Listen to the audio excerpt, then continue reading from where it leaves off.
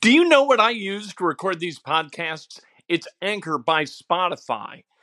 It's the easiest way to make a podcast with everything you need all in one place. Let me explain. Anchor has tools that allow you to record and edit your podcast right from your phone or a computer.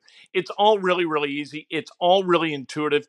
When hosting on Anchor, you can distribute your podcast on listening platforms like Spotify, Apple Podcasts, and more. It's everything you need to make a podcast for the Indianapolis Colts that are really, really important. We've talked about this a little bit before, but I think it bears mention again because the left tackle battle is going to be huge. Indiana, the basketball schedule, we don't know what it is, but we do know who Indiana is going to play and how often in the Big Ten.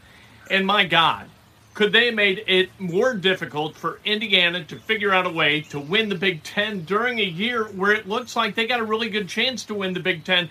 Could they have made it tougher? They could not have made it tougher. That's the short answer. We'll go over it and reveal what it looks like for Purdue as well, because Purdue's got kind of an easy road, at least compared to the Hoosiers. The U.S. Open is ongoing, and Phil Mickelson is blown up. He had a four jab from like 12 feet. Had a birdie putt from like 12, ran it by again, missed it again, put up a double. He is 5 over, playing the 8th right now as we speak, and it is glorious. Does it make me a good person that I'm rooting against Phil Mickelson to the point where I'd like to see him shoot 90? That'd be beautiful. Does that make me an embittered old turd? I own it. I'm fine with it. I'm good. Rooting against people is every bit as much fun as rooting for them, especially when you're by yourself in a house. Now look, if you're among friends and you're rooting for people and you're loud and you're obnoxious, you know what, whatever. But if you're alone in your house and you're rooting against a greedy boob like Phil Mickelson, good for you. I love it. Matt Howard has been or will be inducted into the Butler Athletics Hall of Fame, and that is wonderful. Matt Howard, they should build a statue of Matt Howard out in front of Hinkle Fieldhouse, or rename the building Matt Howard Fieldhouse. That's how important he was to the explosion of that franchise. People like to laud Brad Stevens, and they're right to do it. But Matt Howard was an absolute fulcrum in getting them where they needed to go. Brad Stevens gets the credit for recruiting Matt Howard when he was an assistant under Todd Licklider. However, Matt Howard, as a player, as a representative of Butler basketball and Butler University, how do you do it better? If not him, who? Build a statue to the man. Let's go. Put it out in front of Hinkle. Gordon Hayward going into the Hall of Fame as well, and so there you go. Brownsburg Zone. He was only there for a couple of years. There are 5 or 6 other guys who are Shovin Mack also going into the Hall of Fame, and then some other guys, cross country guys, some other people. A baseball team. I think the 1999 baseball team. Anyway, this is Inside Indiana Sports Now with Kent Sterling for Thursday, June 16th, 2022. We're brought to you by the great people at Johnson's Plumbing. You got a plumbing problem? They got a plumbing solution. They're going to help you live a better life through improved plumbing. Give them a call. 765-610-8809. I know, it's disconcerting when I get negative because I'm usually such a positive person unless I'm talking about the Cubs or I'm talking about the Live Tour. I got no problem with that. I can get negative with anybody. Let's talk about the position battles. And really, the big one is Matt Pryor and Bernhard Raimann as left tackle. Bernhard Raimann taken 77th overall because of a pretty shrewd deal by Chris Ballard that swapped 42 for 53, and they picked up 77 in the 77 in the process. By getting 77, they wound up with Bernhard Raimann, who is projected by some to be a first-round talent at left tackle. Now, Raimann is kind of an old rookie. He's going to be 25 years old, but he's very athletic. He's got good hands, he's got good length, he's got good feet, he's got all that good stuff. He just hadn't played a whole lot of football, and none of it at a high level, because he went to Central Michigan. With Matt Pryor played really well last year for the Indianapolis Colts, played 408 snaps, and had a Pro Football Focus rating of 76.5. That's pretty good. It was significantly better than Eric Fisher. So He played the best football at left tackle that the Colts had last year, so they signed him to another deal. And now they've got a competition at left tackle. Somebody has got to protect Matt Ryan's blind side. He's nimble with about a 5-yard radius in the pocket, but you've got to protect him in the pocket. He's not going to be able to escape that pocket, go run, extend plays, and you know what? Good. Because what the hell good does that do? I would much rather have had what the Colts had in 2020, which was sedentary, right? Stable to the point of inert in the pocket, and then last year, which was frenetic and all over the place and extending plays for 6-7 seconds. I would rather have the Phillip Rivers version than the Carson Wentz version. However, Matt Ryan is going to have to be protected by either Ryman or Pryor. It may wind up, you may start with Pryor and wind up with Ryman. It may go like that. Both are 6'7". Ryman's kind of slight, 290, 300, and Pryor is a biggin at 6'7" and 332. All right, Mo Ali Cox and Jelani Woods. They didn't draft Jelani Woods at 73 because they love where they're at with tight ends. They didn't do that. Mo Ali Cox has really never kind of emerged. He had a pretty good 2020. Last year, he was virtually ignored as part of the passing game. The Colts, they went out and got a potential elite-level athlete at tight end. Tall, long, big hands, good hands. Played 1 year at Virginia and played really, really well after coming over there as a transfer. Who's going to... I think this may be another one. They're going to go with two tight ends a lot of the times, so you're going to see them both on the field. I mean, it's kind of like asking, okay, who you want? You want Mo Ali Cox or Jack Doyle? Well, how about both of them? You know, they're going to play a lot of two tight ends, but it's going to be interesting to see which is targeted more by Matt Ryan, and you got to throw Kylen Granson in there too, because he's going to get targeted a lot if minicamp is any indication. At the Colts complex, watching minicamp, you had to be reminded of who Kylen Granson was, because we really didn't see him very much last year. But again and again and again and again, it was Granson who was getting fed by Matt Ryan. Rodrigo Blankenship is going to go up against kicker X. We don't know who that kicker is. I don't believe it's going to be Jake Verite. I think it's going to be somebody, though, because I don't think that the Colts trust Rodrigo Blankenship to deliver the goods with the game on the line. I just don't see that from the Colts. If they felt that way last year, they would have gone with Blankenship once he was healthy over Badgley, and they didn't. So I think we're going to see a kicking competition in training camp and then maybe beyond throughout the preseason. Alec Pierce versus Desmond Patman. This is patently ludicrous to me. You didn't draft Alec Pierce, and you targeted him in the draft. You wanted Alec Pierce. It's not that you felt like at 53, you know what, he's only the 53rd best player. They'd have taken him 42nd if they thought that he wasn't going to last to 53. Alec Pierce, they really, really like. Desmond Patman, they don't like so much. What did he catch? 2 balls last year? 1 terrific catch against the Cardinals. That was very, very nice.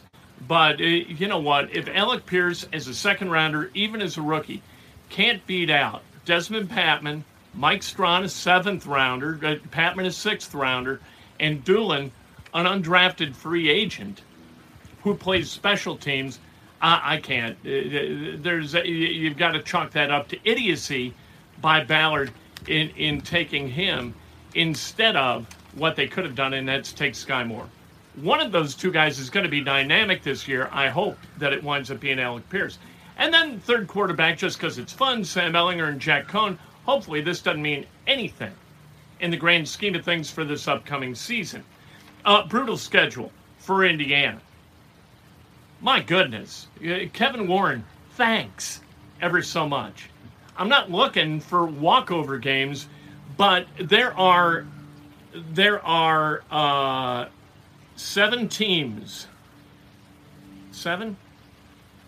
I think that's right. Wait a second. There are 8 teams projected to be in the Big Ten or in the NCAA tournament from the Big Ten. 8 teams. Indiana's one of them, so that leaves 7. that they'll play either once or twice.